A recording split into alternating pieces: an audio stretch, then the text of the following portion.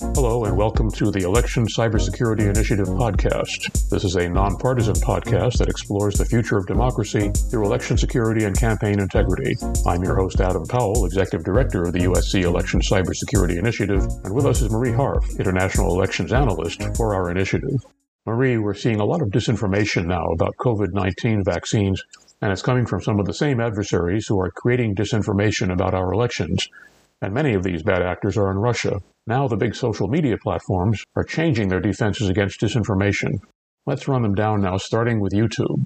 Great, Adam, and I'm happy to be on the podcast again because this is such an important topic. And YouTube has faced a really interesting dilemma.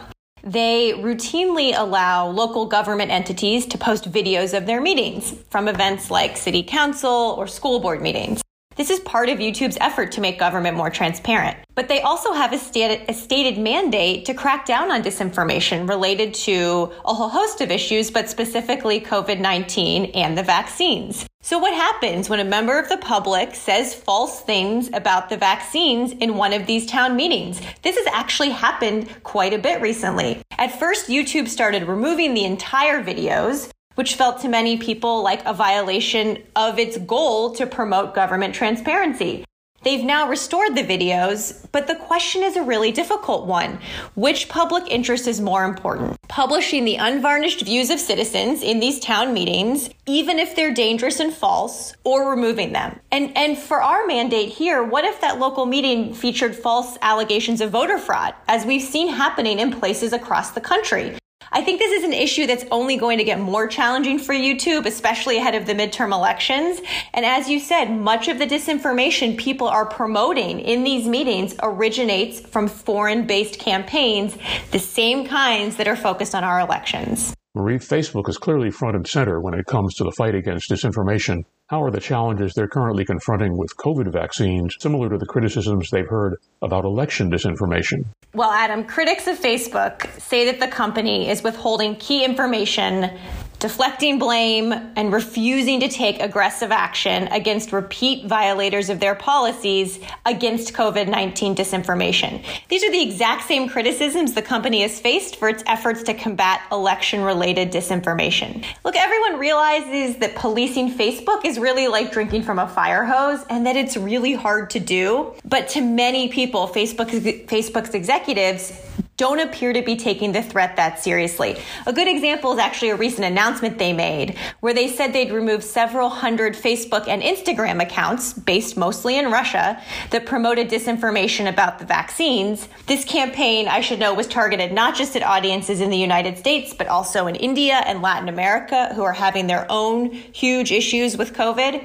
But given the scope of the problem with vaccine disinformation, removing a few hundred accounts is a necessary step, but far, far from sufficient. The problem is just orders of magnitude larger than just those accounts. Here in Washington, the Biden administration says they're trying to work with the big tech companies to get them to combat this disinformation. But the administration's frustrations with some platforms, especially Facebook, became much more public over the past few weeks. How is that playing out now?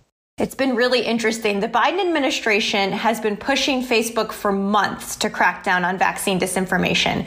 And reportedly, they're increasingly frustrated with what they see as irresponsible and a dangerous lack of action from the social media giant. Andy Slavitt, who's a White House health official, former now, he's recently left, but he worked for President Biden. He gave Facebook this really stark warning in March about how problematic they think that their inability to remove this disinformation is.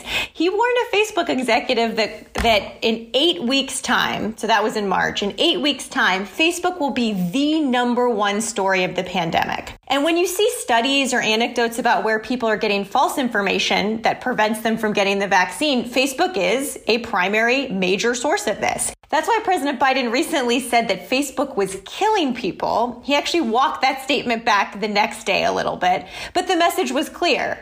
The White House thinks Facebook's inability to police its platform is hurting our country's ability to fight COVID. President Biden also gave a stark warning recently about foreign interference in our 2022 midterm elections, and the 2022 primaries here in the United States are just months away.